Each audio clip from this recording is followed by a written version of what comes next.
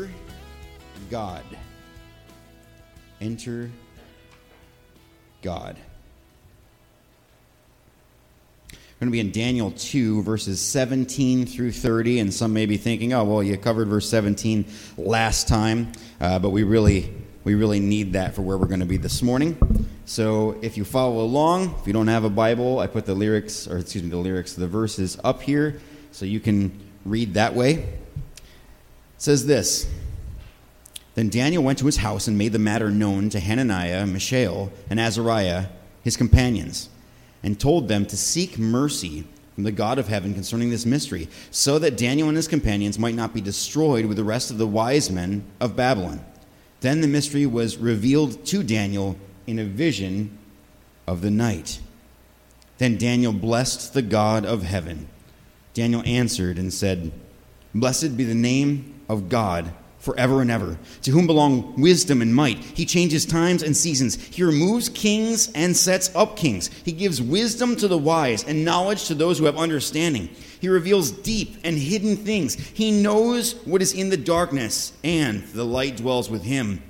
To you, O God of my fathers, I give thanks and praise, for you have given me wisdom and might, and have now made known to me what we have asked of you.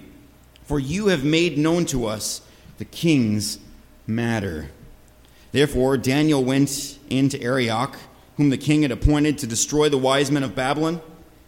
He went and said thus to him, Do not destroy the wise men of Babylon. Bring me in before the king, and I will show the king the interpretation. Then Arioch brought in Daniel before the king in haste and said thus to him, I have found among the exiles from Judah a man who will make known to the king the interpretation. The king declared to Daniel, whose name was Belteshazzar, Are you able to make known to me the dream that I have seen and its interpretation? Daniel answered the king and said, No wise men, enchanters, magicians, or astrologers can show to the king the mystery that the king has asked. But there is a God in heaven who reveals mysteries, and he has made known to King Nebuchadnezzar what will be in the latter days. Your dream and the visions of your head as you lie in bed are these. To you, O king, as you lie in bed, came thoughts that would be after this. And he who reveals mysteries made known to you what is to be. But as for me, this mystery has been revealed to me, not because of any wisdom that I have more than all the living, but in order that the interpretation may be known to the king, that you may know the thoughts of your mind. So what we have before us, what we started to talk about last week, is an impossible situation. Absolutely impossible. Remember, the king didn't want to be duped.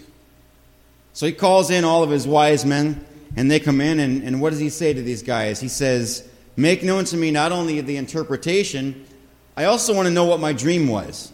Tell me what my dream was. And amazingly, the men scatter, and they just can't figure it out. Tell us the dream, and we'll tell you what it means. Remember, this showed us who the frauds were. The king knew that they were frauds when they could not give him what he wanted. Yet Daniel and his friends turn to God, and God does give what is needed. Point number 1 of today's sermon, we can turn to God because of who he is. Because of who he is. Daniel and his friends know that if there is going to be any answer to this, it is only going to come from deity. As a matter of fact, the king's wise men know that if any answer will come, it will only come from deity. Remember, they had said that the thing the king asks is difficult, and no one can show it to the king except the gods, whose dwelling is not with flesh. They knew that it had to come from deity, they just didn't know from where, and Daniel and his friends turned for God's mercy.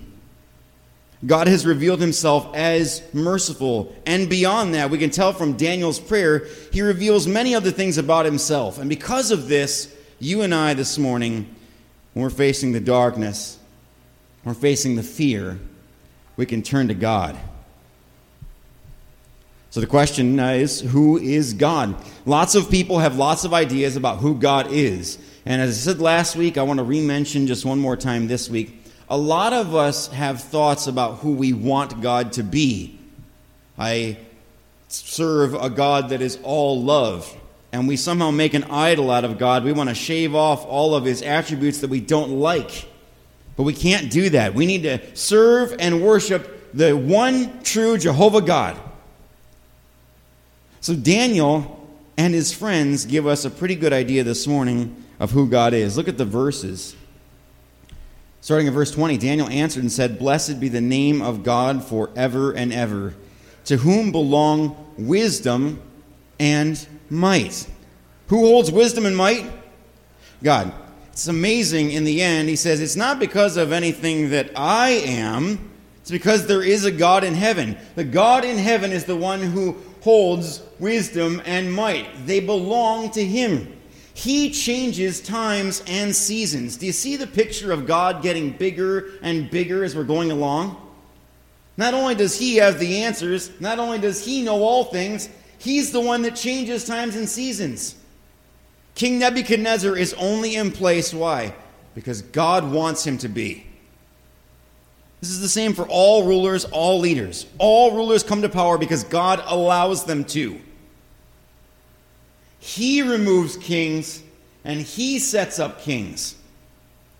Throughout the Old Testament, we see lots and lots of kings. Throughout the lineage of Judah, throughout the lineage of Israel, lots and lots of kings. And what we're told are these kings were put in place by God. Some of them did good in the sight of God. Some of them did bad in the sight of God. Nevertheless, God was the one that allowed them to come to power. It is he who puts people in positions of authority. So not only does he hold all wisdom, he's the one who gives wisdom. But notice, to the wise, and knowledge to those who have understanding. He reveals deep and hidden things. It's amazing because all the king's horses and all the king's men couldn't give Nebuchadnezzar the answer that he wanted. It's amazing because Nebuchadnezzar was not going to be in a position to be duped, right? Show us the dream and we'll show you the interpretation. No. You'll show me both or die. You'll show me both or you will perish. Not only you, but all the wise men in the land. And because those wise men couldn't show him the interpretation, he sends Arioch out to gather up all the wise men, and they are all going to be destroyed. Because the situation is impossible.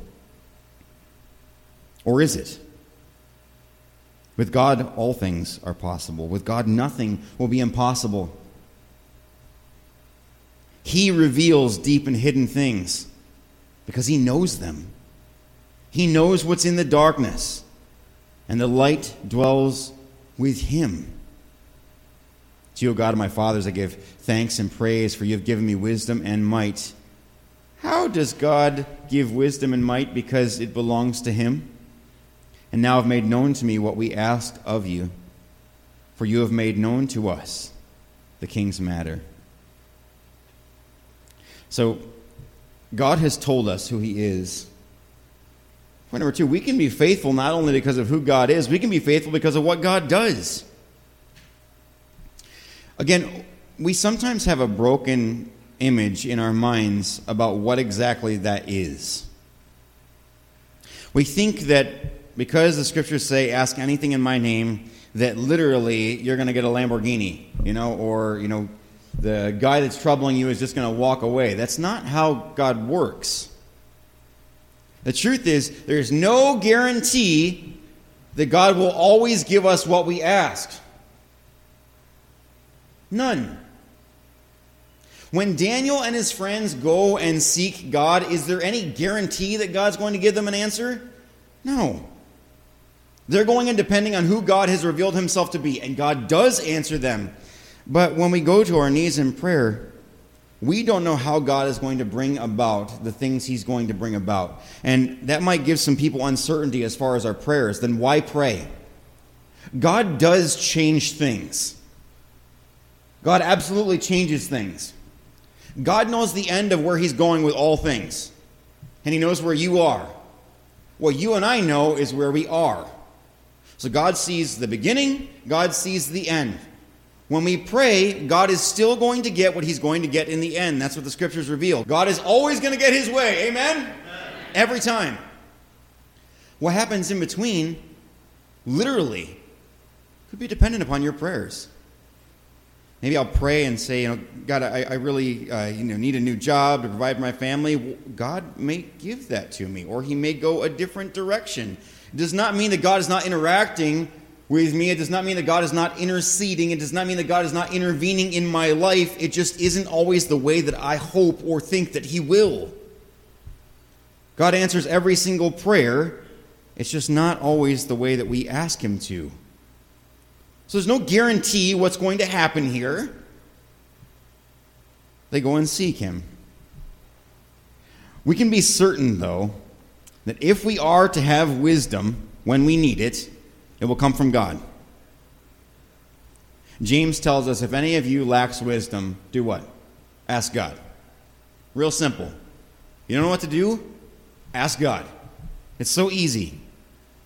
We can have certainty that God will give us the wisdom we need.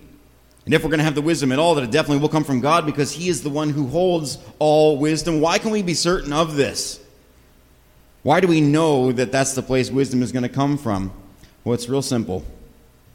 Because to him belongs wisdom and might. If we need the wisdom to accomplish something in our lives, it's not going to come from some magic pot that we have full of it. It's going to come from God and God alone. This particular situation, which is seemingly impossible to us, the only wisdom that can possibly help out at all has to come from God the Father. You and I can be faithful in our trials because of our source. Where does our wisdom come from? It comes from God.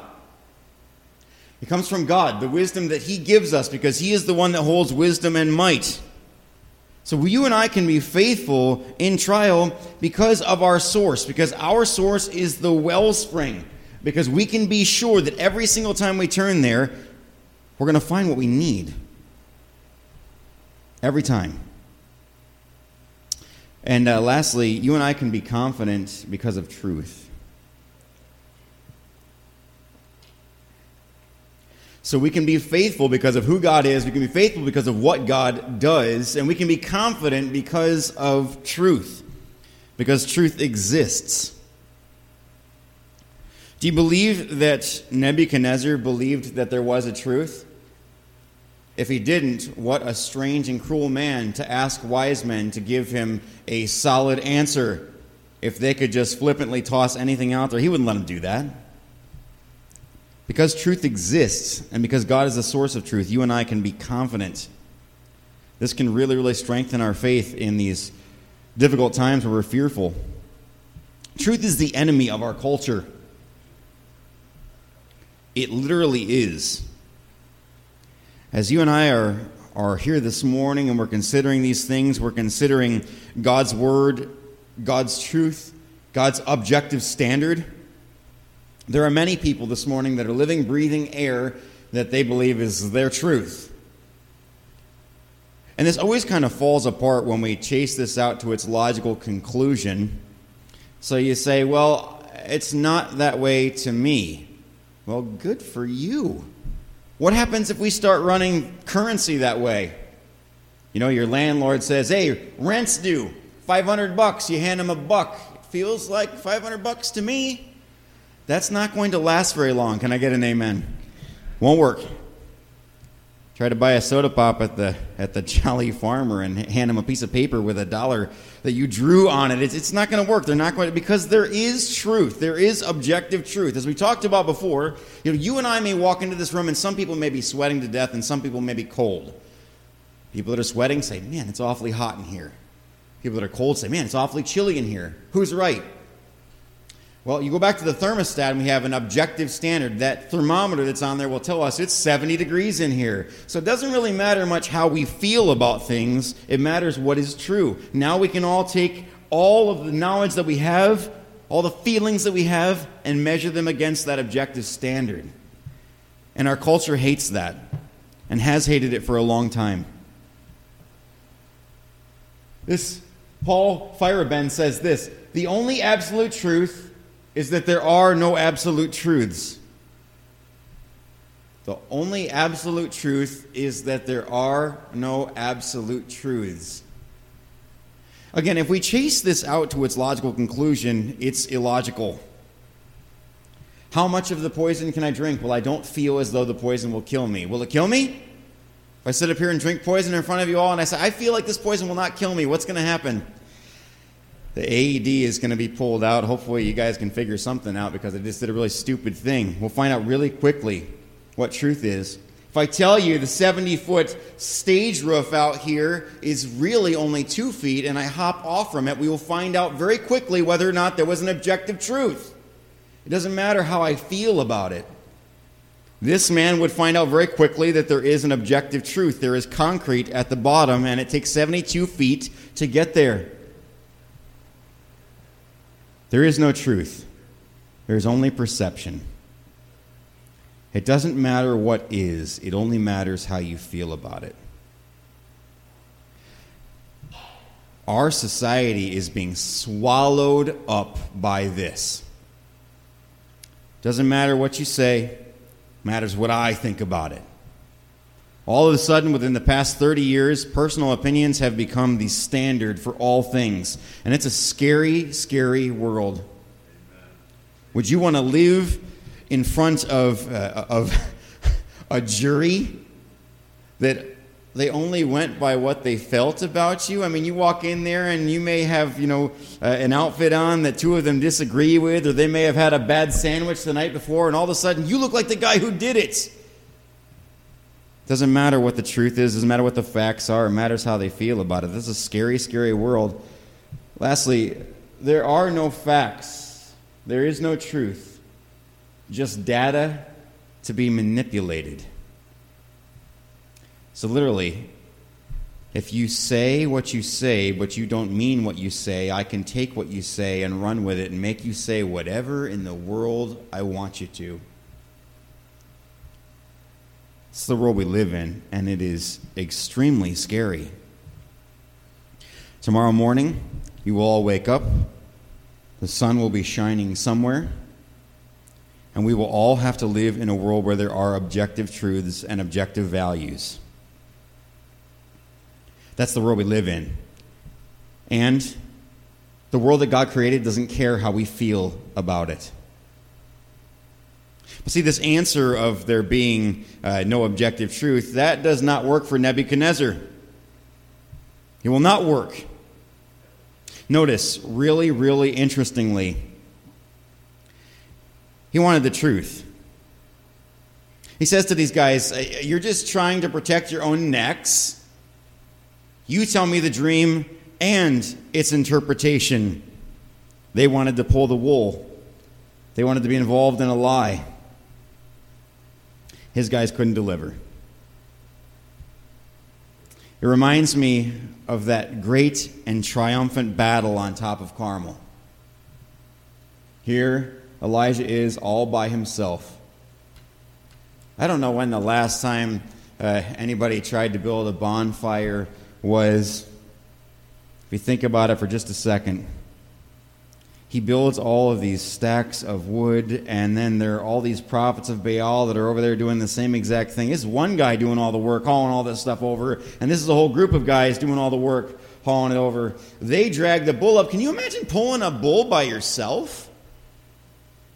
Some of us have trouble pulling our back of our shoe up over our heel. Imagine dragging a bull around. It's just not going to happen. And the men stand out there and they cry out, "O Baal, answer us! O Baal, answer us!" Nothing. Elijah prays and fire comes down, eating up the gallons and gallons of water that's been dumped over his sacrifice, eating up the wood, the rocks, the sacrifice, everything. Those guys couldn't deliver. They said they could do something that they could not do.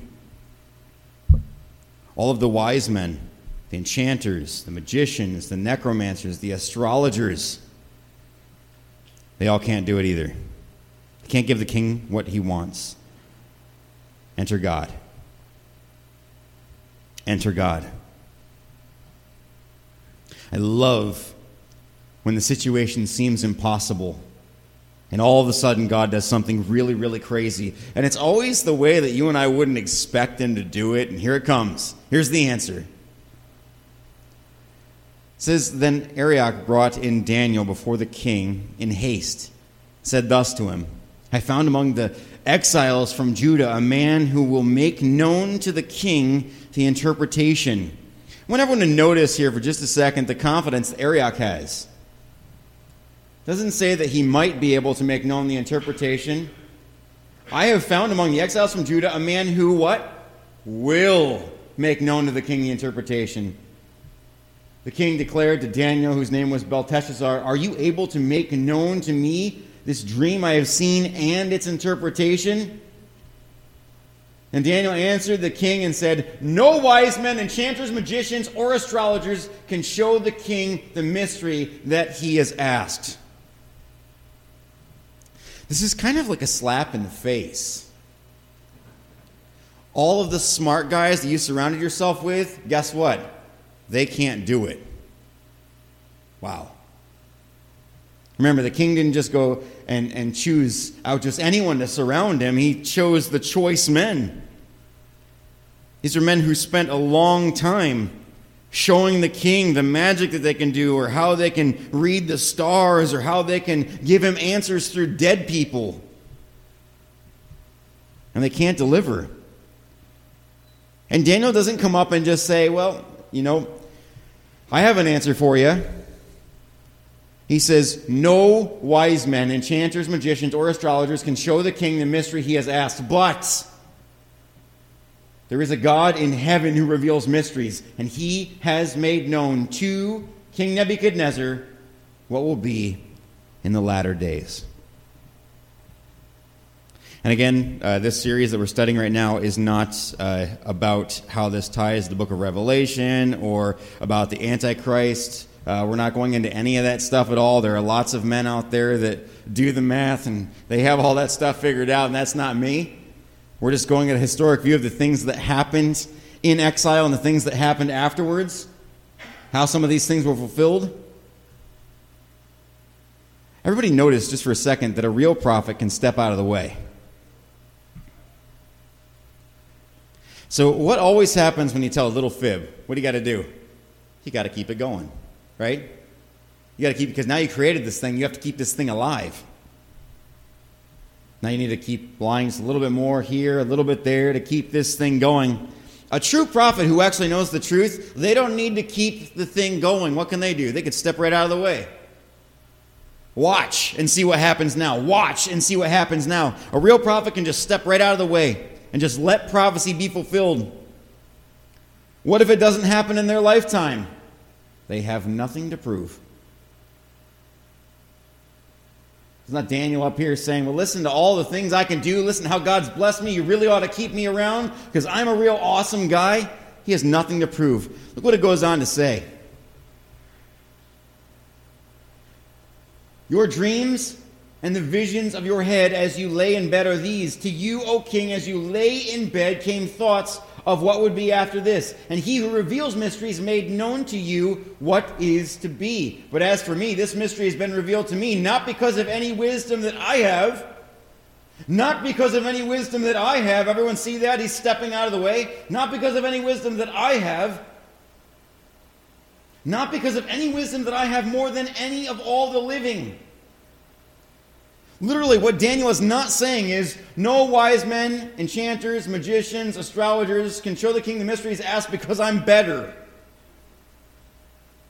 He says he has no more wisdom than all the living, but in order that the interpretation may be known to the king, that you may know the thoughts of your mind. Why does God reveal the mystery? Why does he do it? Why would he do it? We're told in the scriptures here very clearly. So the king will know. Now, apart from that, lots of things happen. And this is a mystery within Scripture. This is a mystery within your life and mine. A lot of things happen so this can happen. So, because the king is now able to know, because that's exactly why Daniel said the mystery has been revealed to him, so the king will know, what else happens? Daniel and his friends are not executed. The wise men are not executed. You understand? Just by God giving the interpretation so that the king will know all of the dominoes that have also been knocked down in the wake of this. Does this mean that God does not intend also to save Belteshazzar and Shadrach, Meshach, and Abednego? Absolutely not. They will all be saved by this. All of the wise men will be saved by this. This is what's so amazing. He gives them the interpretation so the king will know. What a beautiful, beautiful picture of who God is. God is here revealing something of himself to the king. Daniel was very specific. He said what? There is a God where? In heaven. Who knows mysteries. Who can reveal this to the king.